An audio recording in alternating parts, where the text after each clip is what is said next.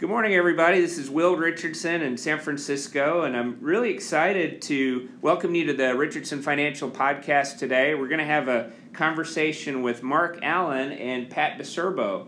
Let me give you a little bit of background on both.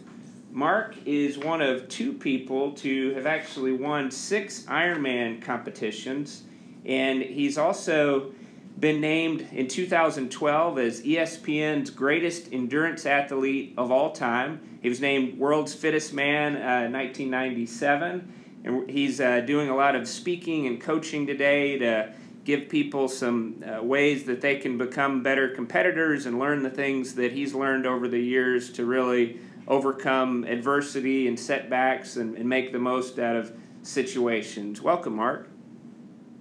Hey, thanks for having me on here, Will.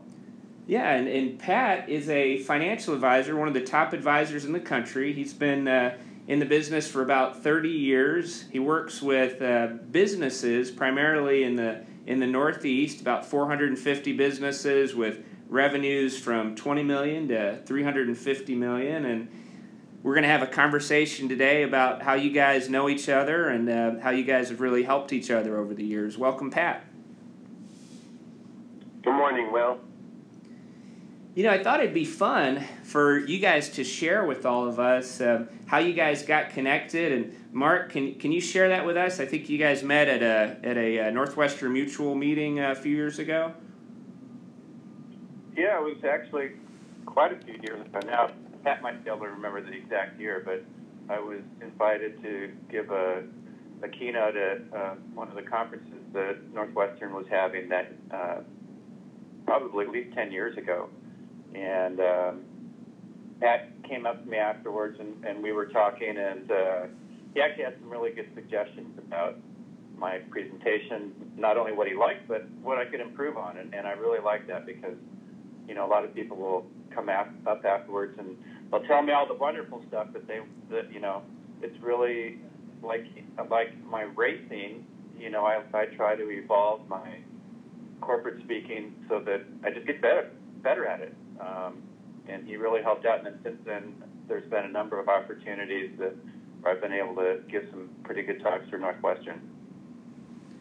And how did you guys get to know each other from there? I understand there were some other ways you guys have really been able to be helpful to each other beyond the speaking arrangements. Well, this is Pat speaking. At the end of the Eastern Regional meeting, Mark was kind of by himself up at the front of the room, and I and Jim Meanix from Pennsylvania approached him and asked him if he had plans for lunch.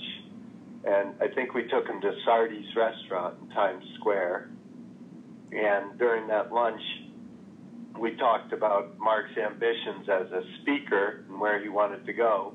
And it turns out he wanted to be involved with MDRT. And of course, at the time, John Cruikshank was the ex officio chairman of MDRT in the entire world, I guess it would be. And coincidentally, Mark was scheduled to speak at the Central Regional meeting, say 2 to 4 weeks out. And I flew to Chicago to meet him at that meeting, and the two of us went to lunch with John Cruikshank, who subsequently arranged for Mark to meet the people in charge of the speaking arrangements at MDRT. And Mark went on, it's my understanding that Mark went on to speak at numerous MDRT functions around the country. So that was kind of it was fortuitous in many ways, I think, for both of us that we met that day. Well, and, you know, Pat, this reminds me of something you shared with me the other day about Mark. And, Mark, I'd love to have you expand on this a little bit about, you know, your mindset and what it is about you that motivated you to train during the hottest part of the day and add an extra 10% to your workout routines. You know, my main goal after the first couple of years that I was racing triathlon was really to see if I could become the champion of the Ironman in Hawaii. You know, it's the Super Bowl of triathlon. It was really what put the sport on the map. It's a complex race. It's very complex to win. You're dealing with heat, you're dealing with humidity, you're dealing with the tropical sun, you're dealing with the distance. It's 140.6 total miles, 2.4 mile swim, 112 mile bike ride, and a marathon, 26.2 miles. So it's, it's an 8-hour day at best, and the last finishers have to finish under 17 hours. So we all start at 7 a.m., and the last person has to cross the finish line in Kona on the Big Island by midnight. I had been there a number of years, 6 to be exact. I had been able to finish 5th. I'd been able to finish 3rd. I'd finished 2nd twice. But I couldn't win it. I could be in the lead at the beginning of the marathon. I could be in the lead halfway through the marathon. I could be in the lead with 4 miles to go, but I just couldn't be the first one across the line. And so after 6 races there that were, solid races, but a lot of them devastating in the sense that I would be in the lead and then I would have to walk on the marathon. My body would fall apart. I thought, okay, I've got to either give up on this dream, which was what my friends, family, the press were saying I should do, or I need to really make some significant changes in how I prepare for it. And,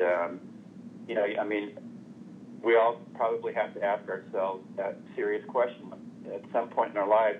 Is this dream that I'm going for something that I can truly achieve, or will it be the kind of thing where it doesn't matter how hard I try, I'm never going to get where I have that vision that I'm going to end up at?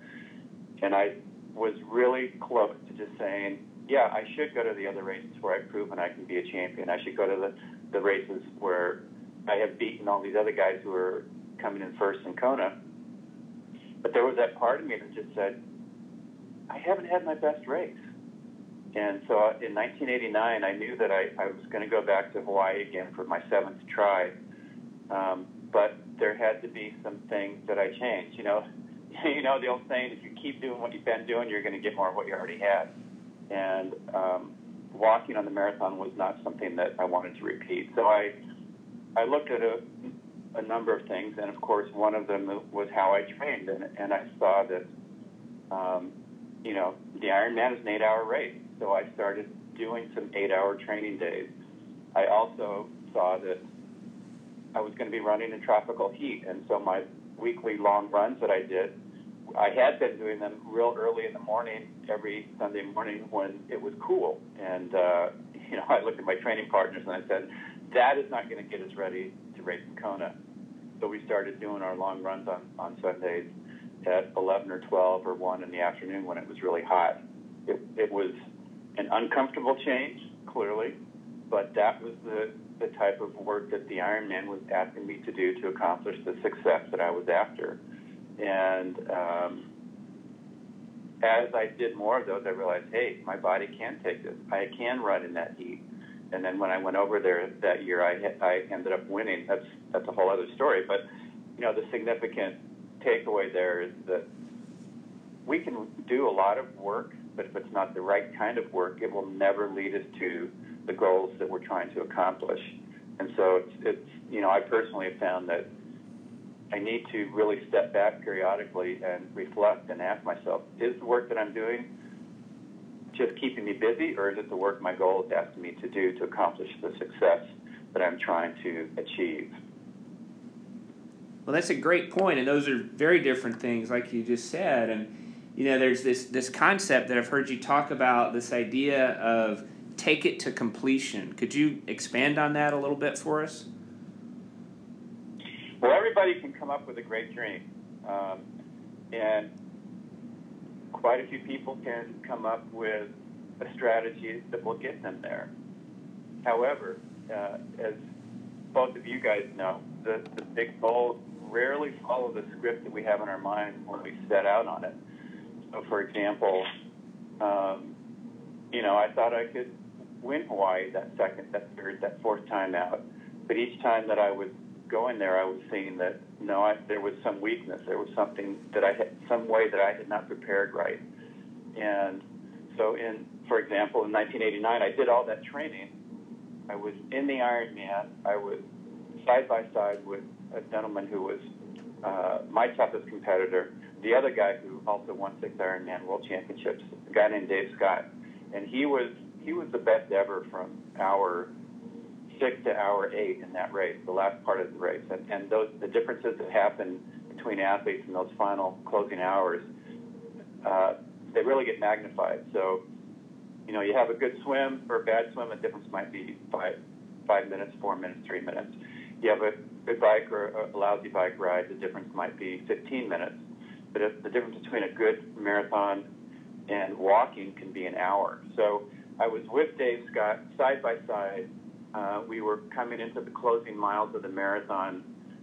I knew I could win it, but my legs hurt so bad, and I had blisters that had formed on the arches of my feet, and they had already burst. So I had, every time my feet hit the ground, I didn't know if I could take another step. And so, a commitment to completion says, this might not be ideal. I hadn't planned on having gigantic blisters on the bottom of my feet. I had not planned on being side by side with the best guy in the world through mile 24 of this marathon. But to win the race, I have to take it to completion, meaning no matter how unsightly or how far this is from my ideal strategy, keep going. Take that next step. Stay fully engaged. And that's something that a lot of people, I personally also had a challenge with, is staying fully engaged regardless of how the moment-to-moment situation is looking. If it looks impossible to take that next step, I tried to remember, what is my dream here? What is my goal? And ultimately, my goal was to be able to run every step of that marathon. My goal was to give the best that I had. Maybe Dave Scott would win. Maybe somebody else would win. But if I can give everything I have every moment, that is my best. And that is going to be not only enriching for my life, but it will also inspire other people. And so there we were side by side. My legs were killing me, blisters on the bottom of my feet. But I said, no matter what, I'm going to keep going because I can. And that ended up being my first victory. I pulled away with about 1.5 miles to go in the marathon, and was able to fulfill that dream of not only winning, but also having a great race at the Ironman where I ran every step of that marathon, the third leg. And you think one of the keys to that was that as you were thinking about, this may not be how I envisioned it happening, but I'm gonna make this work no matter what. I mean, do you think it was that thought you had with a couple of miles to go and that shift in your thinking? Do you think that's what gave you the strength to keep pushing? Yeah, living that commitment to completion is that can be the toughest step. The big goals come with big challenges, and I tried to always remember that there were going to be things that were going to come across my path that I knew that I'd probably have to deal with, and that there would be probably even more things coming across my path that would challenge me that I had no idea that I was going to have to manage. Once we embark on that journey, then there's to back up just a moment. I wrote a book with Brant Secunda, and the book is titled "Fit Soul, Fit Body: 9 Keys to a Healthier, Happier You." And two of those keys are kind of like the hand in the glove. One of them is know and set request, meaning reflect for a moment and ask yourself, why do the things that I'm putting a lot of effort into have meaning to me? The meaning can be complex. It can be simple. It doesn't have to mean anything to anybody else. So, why do you show up at the office every day? Why are you putting all of this effort into your work? Have that vision so that when things do get tough, you can remember why you even embarked on that journey. And then sort of the match to that is to live what you ask for. That's having an absolute commitment to completion, living what you ask for. And that's something that we can all reflect on. We're in the office, things don't seem to be going the way we hope. But if we can ask ourselves, am I living what I asked for? Am I giving the best that I can in this moment? Maybe what I have to give today is not the best that I'll have on another day. But if I can give the best that I have in this moment, in this challenging situation, with this client who doesn't like what I'm saying, or in a race where I have blisters on the bottom of my feet, racing side by side with one of the best ever in our sport, if I'm giving everything I have to that goal, I'm living what I asked for. And that's very empowering, because you just never know what might happen in the next step.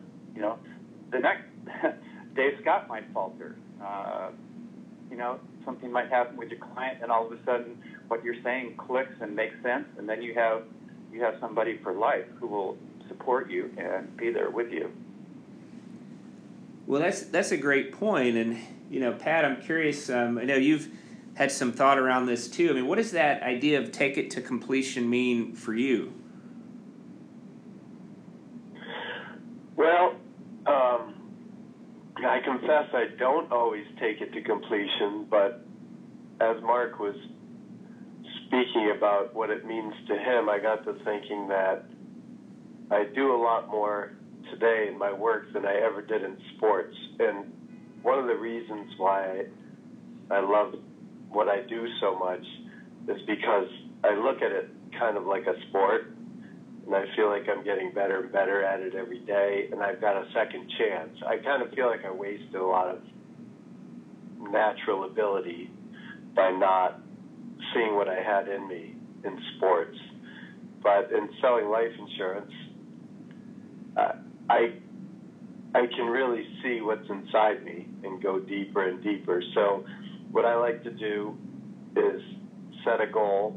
Typically it has to do with front-end activity, the number of dials that I'll make.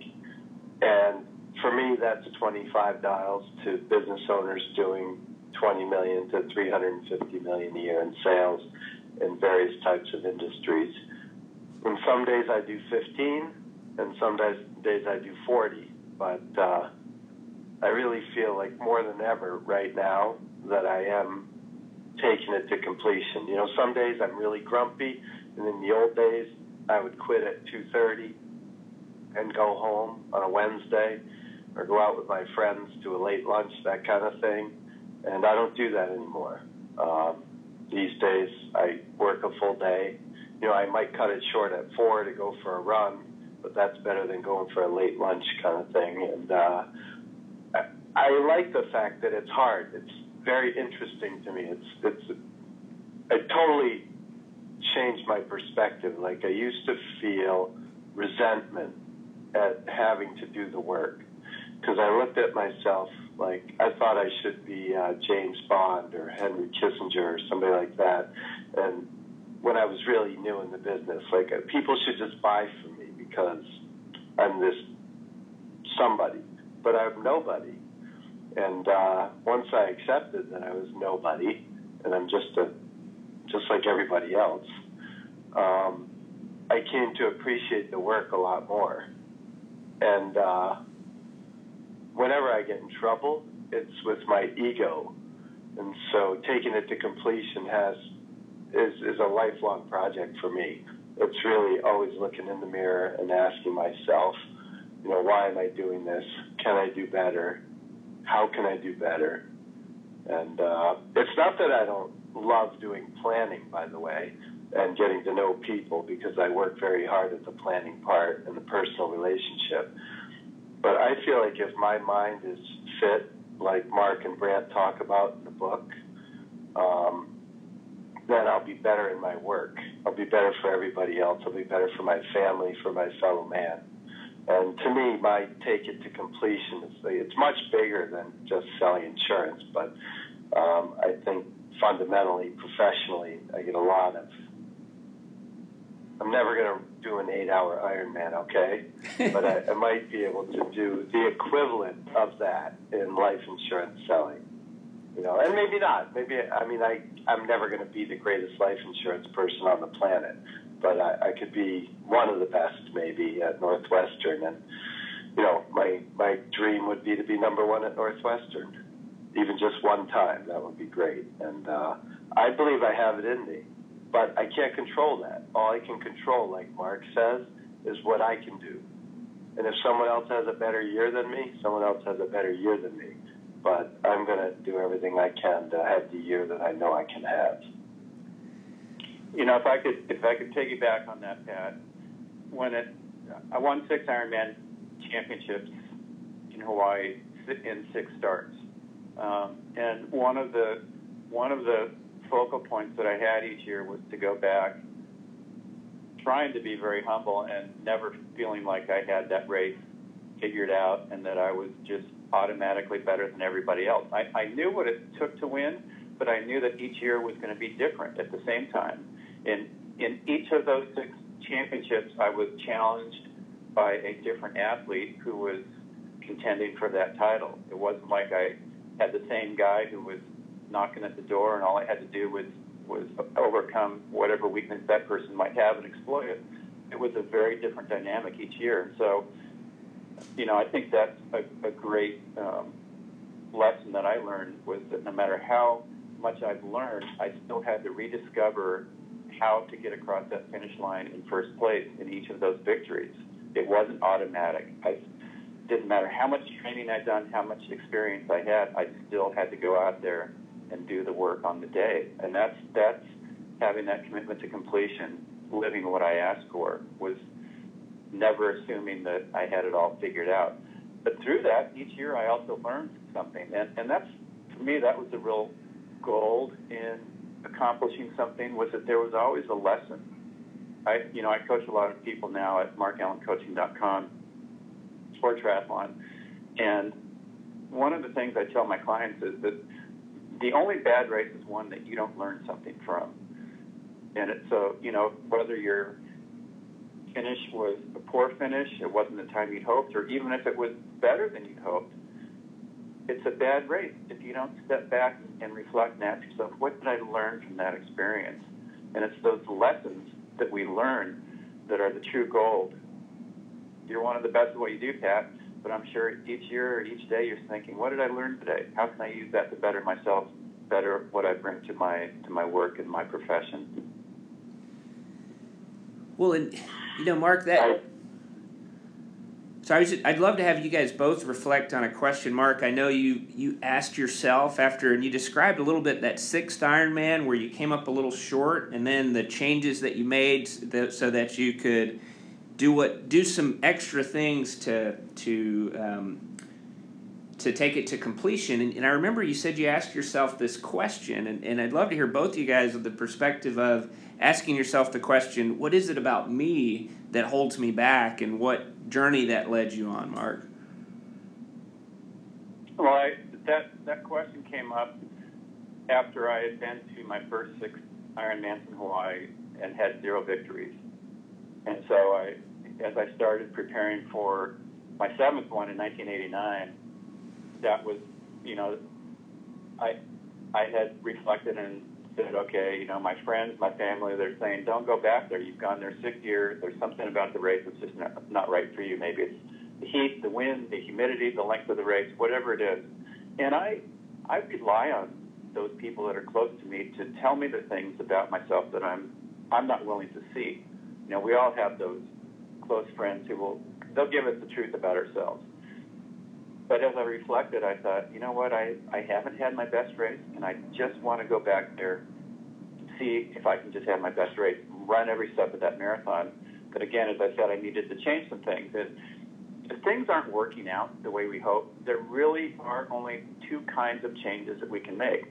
One of them is to become more skilled at our craft, change the way we do our work.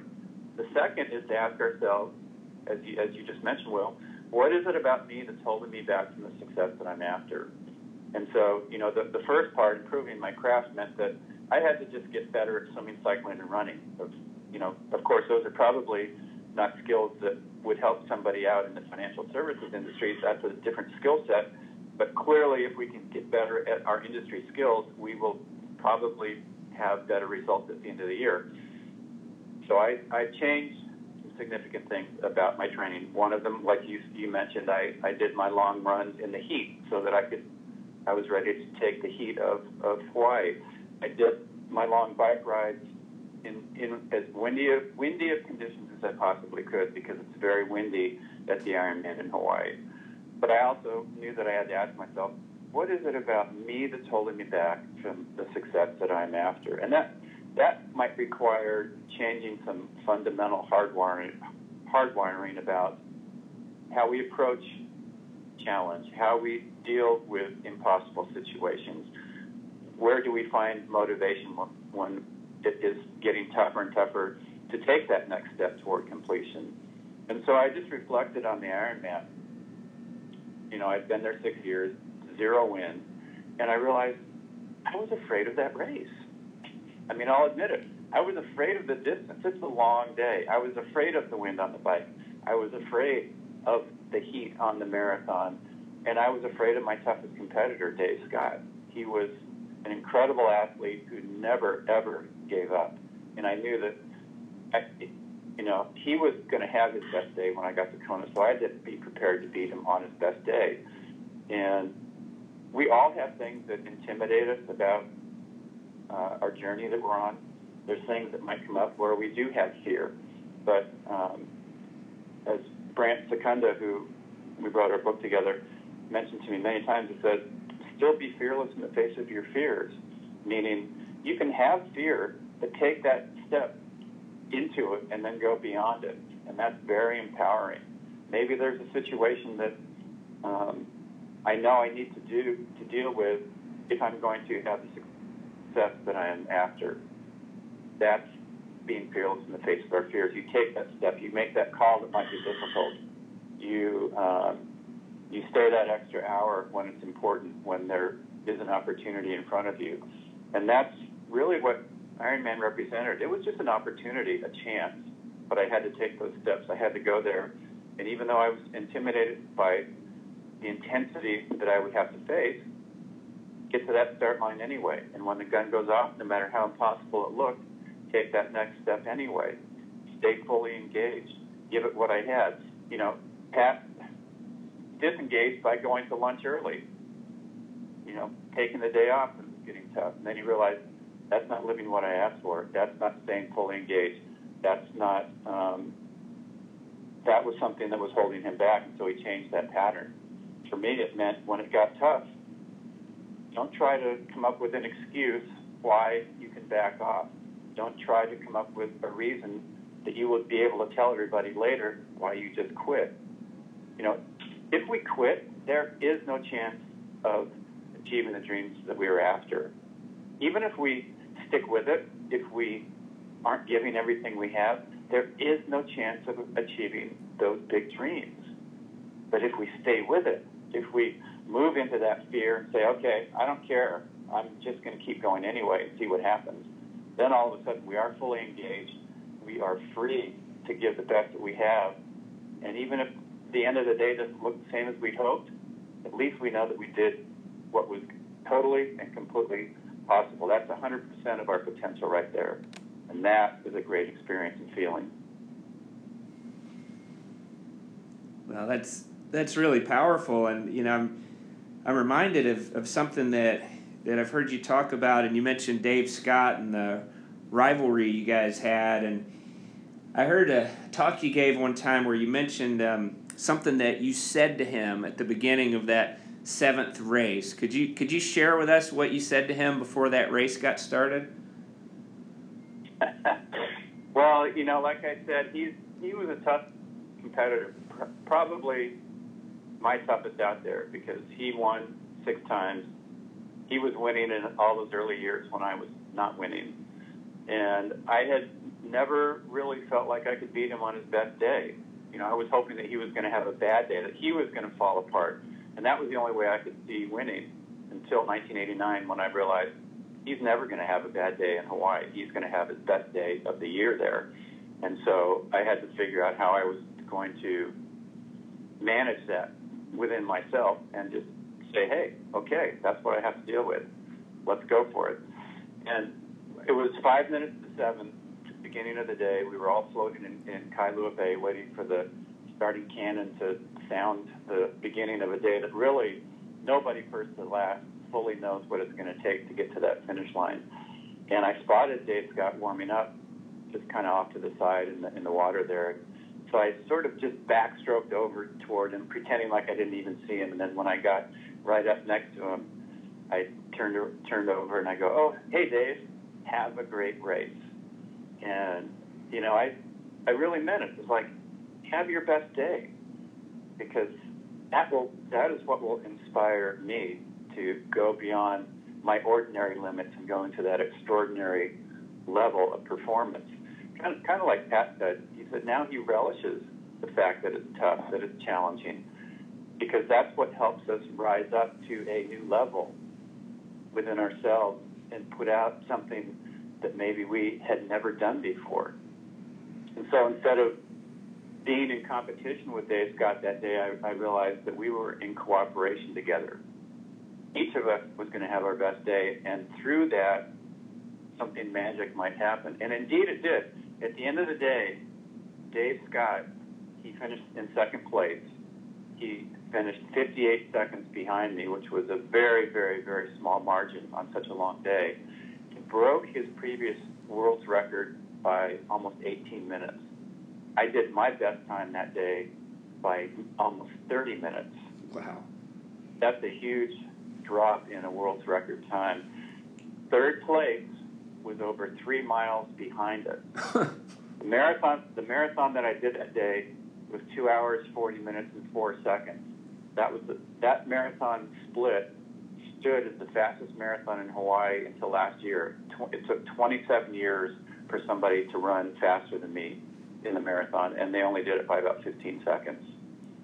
So you just never know what's going to happen when you become when you're in cooperation with those difficult challenges that you have to face, as opposed to feeling like you're in competition with them, feeling like, I wish this was just easier. I mean, nobody needs to make their life harder on purpose.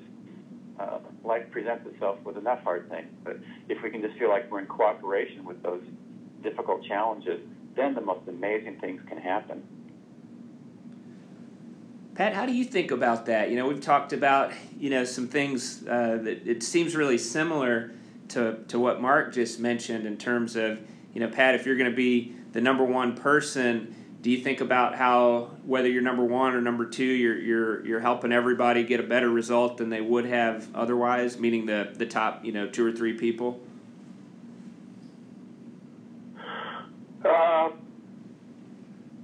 I don't really know. I don't think they're competing against me, and I'm not competing against them so much. I mean, I want to win, but I can't affect the outcome. All I can affect is the input.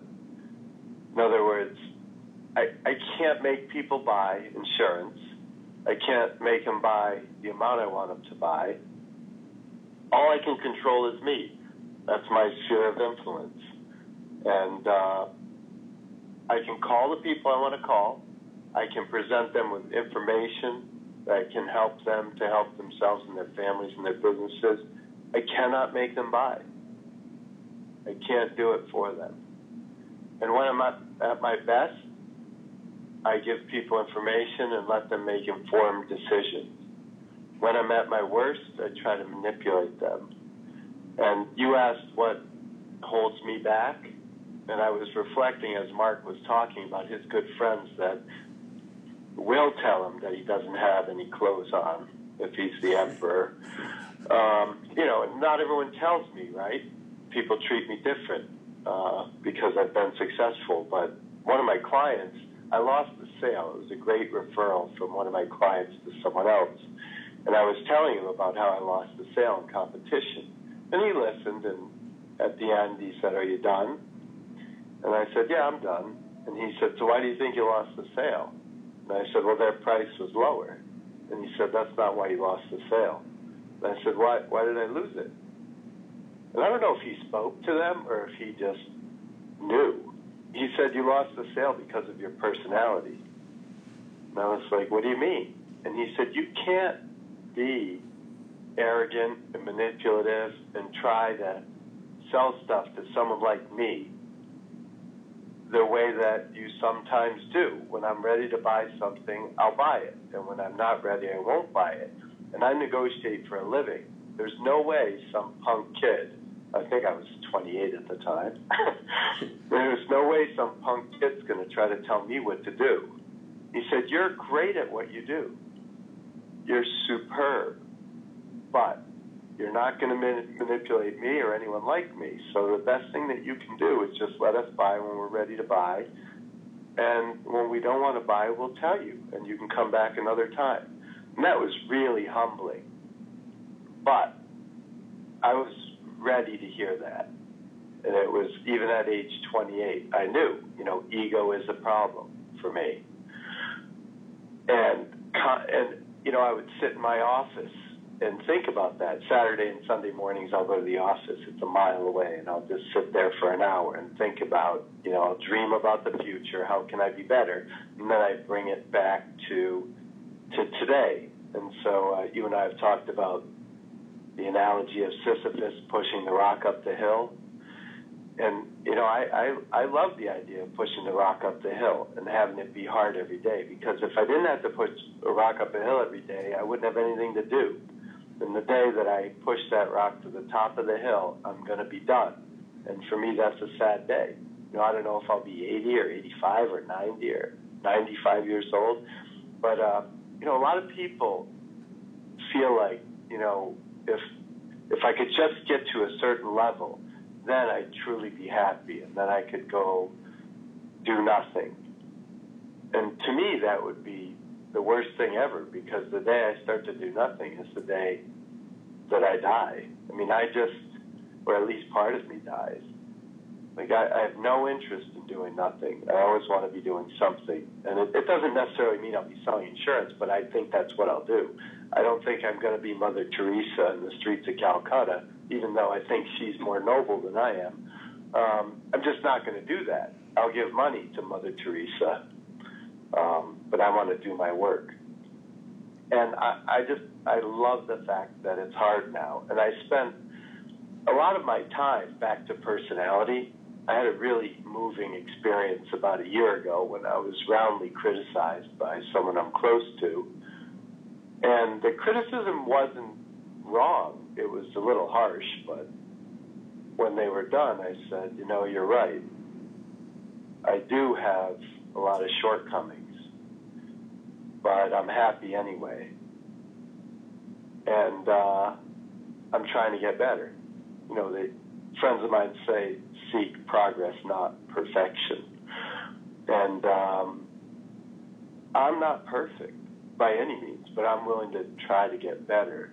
In the old days, I would deny my shortcomings. I would try and explain them away and say, blame the other person or my environment or whatever, things outside myself. And now I don't. I accept it. And I accept that I'm never going to be perfect. And it's taken the burden of trying to be perfect off of me. It was a huge relief when I let myself be imperfect. And I think the possibilities when my mind is when I'm in that frame of mind, the possibilities for me, both personally, professionally, in every way, as an athlete even, are just limitless. A lot of people ask me, what motivated you to go back and win Ironman all of those times that you did? I mean, 6 years and 6 starts, 6 victories. What motivated you? What inspired you? What fired you up? What kept you going all those years? Because, for most people, you win one of those, that's retirement. You hit the pinnacle.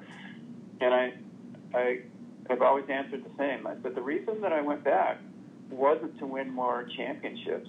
The reason that I was going back each of those years was because I felt like there was another level of who I am as a person that I could bring into the race, that I could perfect my skill and bring more of who I was into the performance. And that was important to me. It wasn't about winning. It was about taking the craft that I was doing and bringing in a new level to it each year. And when I got to my final Ironman in 1995, I knew going into it that I had pulled everything out of my bag of tricks that I had wanted to try to become better as an athlete, better as a person, and bring more into the race. And so regardless of how it turned out, I knew that there was nothing more that I could bring to it. And so going into the race in 1995, I was 37 years old. Which at that time nobody had ever won the race as a 37-year-old. The next oldest champion was 35, so I was 2 years beyond what anything anybody else had done before. I was trying to win 6 Ironman championships in 6 starts. Not even Dave Scott did that. He had a number of losses in between his various wins. When I came off the bike that year, I ended up being 13 and a half minutes behind the leader, and nobody had ever closed that big of a gap to become the champion. So here I had these 3 levels of impossibility facing me as I started out on the marathon that year. But again, my goal, even though, of course, I wanted to win, my goal was to bring another level of who I was into what was happening in the dynamics that day. And Ironman is so complex that you just never know what's going to happen. And, ironically, when I got to the island that year, a couple days before the race, I went to a spot that I like to go to that's right by the ocean and reflect and just kind of have my final talk with the island. And I said, just let me have one last great race here. And so, in my ideal mind, I figured, well, let's see, a great race means that, I'll take the lead early and it'll be like a parade lap. I won't be challenged. But when I started the marathon, I had the biggest challenge of my career in front of me. A 13.5-minute lead meant that if I was going to win, I had to make up 30 seconds a mile every single mile of that marathon to catch the leader. And the leader was a guy who was, his name is Thomas Hellriegel. He was a 24-year-old German soldier, tough as nails. And, when I started the marathon, I thought, I'm trying to beat a guy who's 13 years younger than me. Is this what I signed up for? But I realized, the great race doesn't mean that it's nice and tidy. It means that maybe it's the most impossible looking performance you have to pull out of yourself. And that's indeed what happened. I was able to make it past those thousands of times when I truly did feel like I don't think I can keep going. It's not worth it. We all have those cynical things, those thoughts that can come into our mind when things aren't going the way we'd hoped, or the situation isn't looking as ideal as we had planned. And, in each one of those, I just kept having to bring myself back to, take it to completion, meaning take that next step. Find, maybe you're not going to win. Who cares? What's your reason for continuing?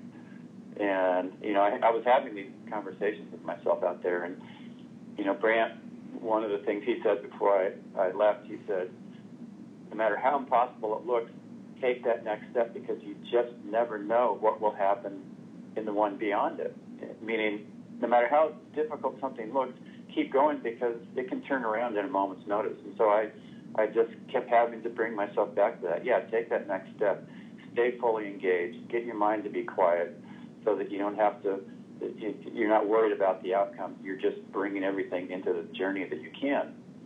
And, I did slowly start to make up time on Thomas. And I moved from 5th to 4th to 3rd, eventually into 2nd place at the half marathon point. With 8 miles to go, I was told that he was 4 minutes ahead of me.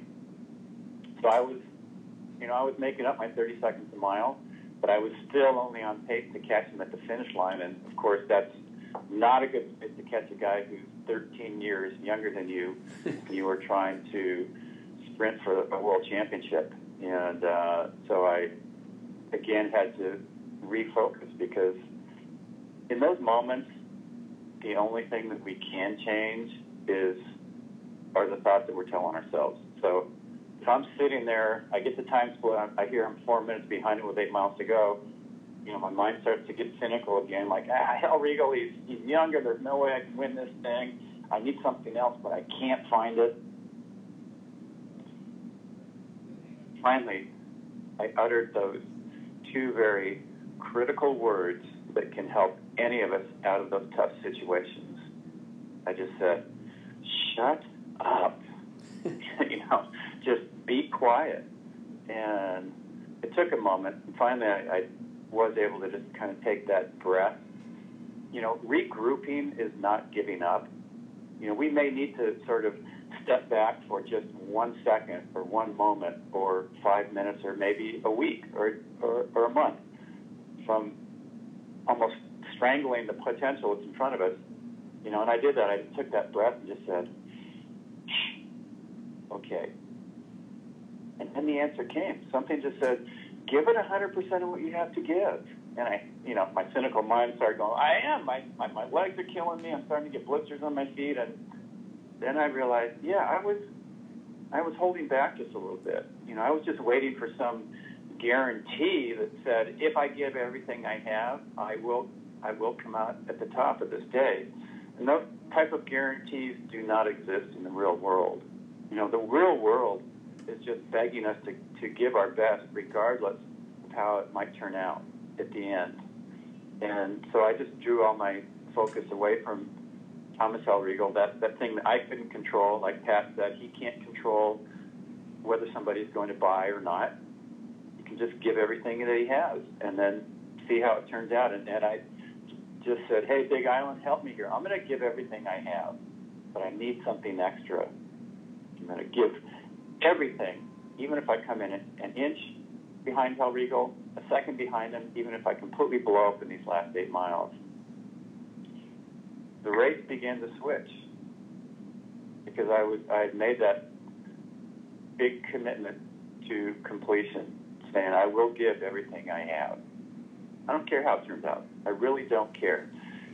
The next mile I made up about 40 seconds on Thomas.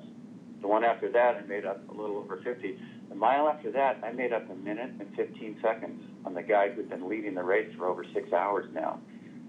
Finally, at mile 23, I came up behind him and then made the final pass of my Ironman career and went on to win that 6th and final title. And Thomas came in second.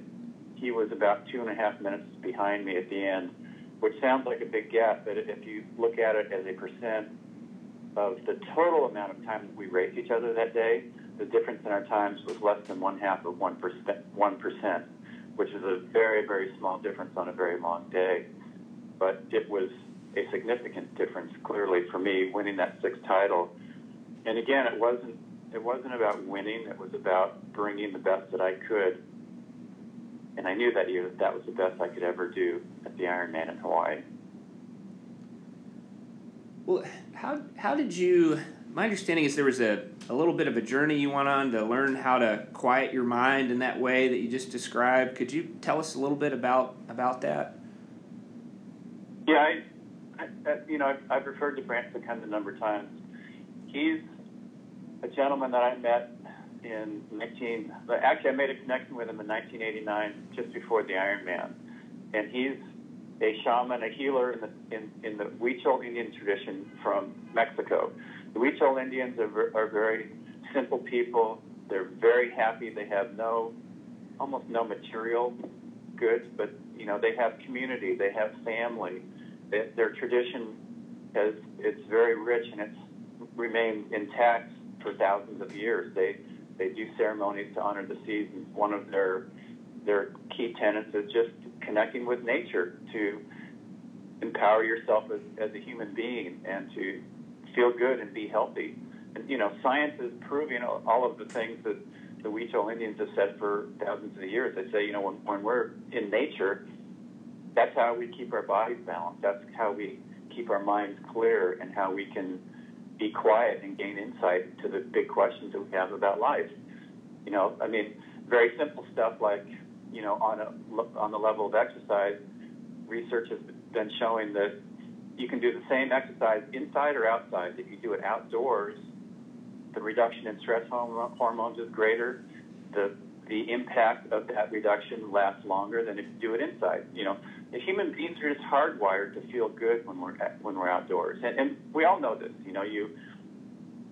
You're driving along and you see this incredible mountain peak, or you see the roaring ocean in the winter, or you sit by an amazing river, and you have that feeling like, wow, look at that.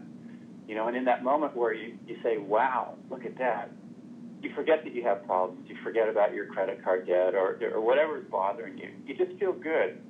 So anyway, I would go on retreat with Brant a couple times a year to places that were very beautiful. You know, the Inside Passage in Alaska, Mount Shasta here in California. Just a lot of beautiful places in nature, and just immerse myself in learning that tradition and doing the practices that indeed help me to quiet my mind, to just feel good about life, to just be happy and laugh. And as crazy as it sounds, you know, we need to practice feeling good, to just feeling peaceful, to being quiet, so that we can gain that insight into what is important for us to do in life. You know, Pat mentioned that he would go to the office on the weekend and just reflect and dream, and that's something that I try to do every day, to just get outside and go for a walk, go down to the ocean. I live 2 blocks from the ocean here in Santa Cruz. I surf every day, so I go out there and I'll just sit and just think about things and reflect. And, you know, they're also showing that the problem-solving part of our brain is at peak when we're daydreaming. It's not when we're trying to be logical and actually work on something that we're trying to find the answer to. It's when we're just kind of daydreaming. That's when the problem-solving part of our brain is working at its maximum. And so I would go on retreat with Brant and just get better at finding that champion's mindset, which is actually a quiet place. A lot of people say, well, you know, I need to have my cues that I tell myself in the race that will bring me back to kind of my power spot within myself. And, you know, I can attest, it's very hard to remember those things when you're in the middle of competition. And even if you can remember them, you probably won't believe them. You know, I feel strong and smooth. Well, no, I don't. I feel like I'm ready to fall apart here. And so the most powerful place is if you can just be quiet. Because as an athlete, if I could be quiet, then it didn't matter if I felt lousy. It wouldn't slow me down. And I didn't need to feel good to keep giving everything that I had. And that was something that was very critical in that final Ironman because, you know, at 37, I couldn't do the same training that the young guys were doing, 10 to 15 years younger than me. I had to cut back on my training from what I'd done in previous years because my body just couldn't absorb that as high of a volume. But by working with Brant, getting myself to be able to get back to that quiet place in a breath, in a second, then I didn't have to spend so much time out there managing myself.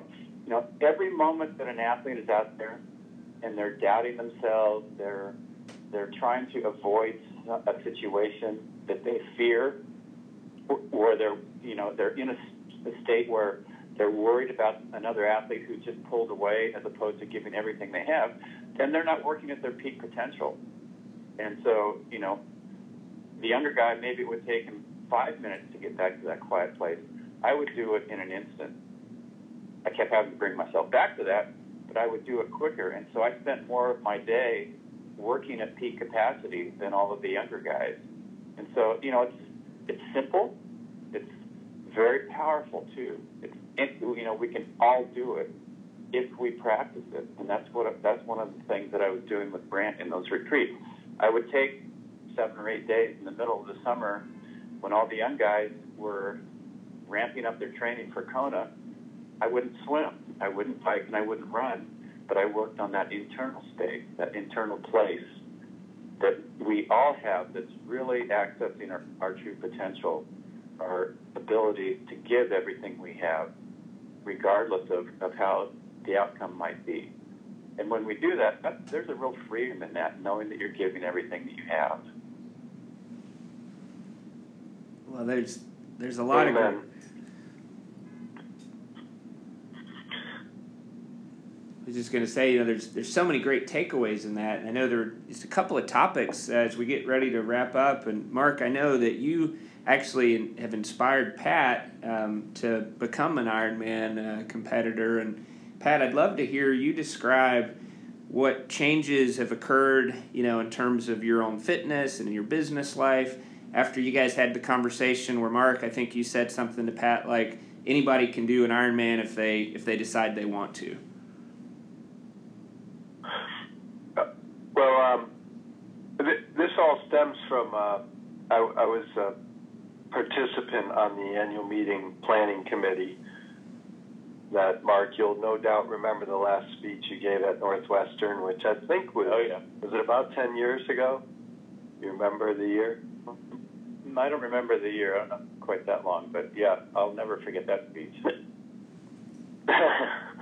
but we went out to dinner the night before, and I ordered a bottle of wine. We're talking about exercise and diet, and I looked at Mark and said, do you think I could do an Ironman? And he said, without missing a beat, anybody can do an Ironman. You just have to do the work. And I thought, like, it was so unbelievable to me that I could do it at that point. I was overweight. I was eating badly. I was drinking too much red wine.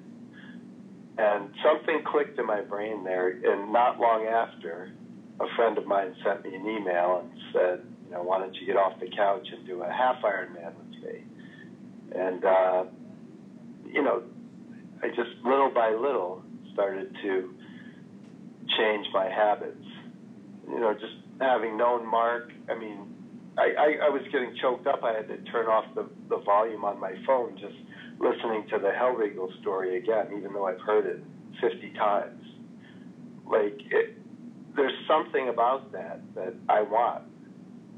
And I'm never going to get it on the field of play, right? I'm never going to win an Ironman. But I can get that peace of mind, or it's more than peace of mind. It's almost like it's bigger than that. Serenity. I can get that by just giving it my all and not caring about the outcome. And to tell you the truth, I was always afraid to do that because I wanted to be convinced of the payoff, just like Mark said. The 9-year-old boy in my head says, okay, I'll do the work, but I have to get the prize. And there are no guarantees, as Mark points out. And today, I'm putting the pedal to the metal in every way. I got up today and got nothing to do because of this storm, and I ran 7 miles. I got up at 4 in the morning. I had nothing to do. So I went and ran 7 miles, and I'm going to do another workout this afternoon. And I used to resent the workouts. I used to resent the work, and I don't anymore. I just want to go for it. I don't know how long I'll be able to do it for, full throttle, but I feel really good. Eat right, and I attribute a lot of that to, that dinner that Mark and I had, and him saying anybody can do it. They just have to do the work. And I used to use, my credentials and different positioning and stuff like that professionally, more as a defensive tool, and position myself so that I kind of couldn't lose. And my mindset has totally changed. Like now, I just want to do the best I can and try to win. And I just never thought I deserved to win, to tell you the truth, whether it's to complete a half Ironman, or now I'm doing Ironmans, thankfully, or to be really, really successful. It's always successful, but I really never went for it. And in my life now, I'm totally going for it. And I've learned more from reading Mark's books and our conversations than probably anyone, and I read a lot. But I'm having a lot of fun. I've never had more fun, and I really appreciate the relationship that we have. Well, and as we wrap up, Mark, I know there's going to be a lot of our listeners that are going to want to learn more about your speaking, your writing, the coaching you're doing. So can you share with us a little bit about what you're up to and how people can get more information about it? Yeah, sure. Thanks, Will. I have online coaching at markallencoaching.com, and it's in there. I'm helping people get ready for a triathlon specifically. If you go to shamanism.com, you'll see that Brant and I have a workshop coming up in April called Fit Soul Fit Body. It will be at the Grappolo Institute in Massachusetts, and it's a weekend where you get to really get a taste of the 9 keys that we talk about in our book. my book, Fit Soul, Fit Body, 9 Keys to a Healthier, Happier You, that I wrote with Brant Secunda. We won a book award for that book. And then also The Art of Competition, another book that I have. It's 90 quotes that I've paired with photos from nature that give a broader concept of what competition is. How do you overcome challenge? How do you achieve personal excellence? And you can get that through Amazon. Feel free to email me if any of you have any questions or comments or thoughts. I'm always here to help people out. You know, I loved the years that I raced, and now I've loved the years since then, because I get to tell these stories and hopefully help other people go to a not necessarily a better place, not necessarily a higher achievement place, but a better place within themselves. You know, like I said, the only bad race is one that you don't learn from. And it's just a great journey for me to be able to kind of complete that circle of reflecting on what I've done, what I did in sport for many years now. And I'm still learning about what it took for me to win the Ironman 6 times, what it takes to kind of win the Ironman of life and to really fulfill yourself as a person. Well, it's been a lot of great takeaways and wisdom and mindsets that you've shared with us today, and thanks for being on the program with us today, Mark, and sharing everything. And Pat, thank you for being on here with us again. This has been a really productive conversation that I know is going to be really helpful to all of our listeners. And as we thanks, Will, Pat. Yeah, and if anybody has any questions, bye, Mark. Don't hesitate to give us a call at 415-733-6579.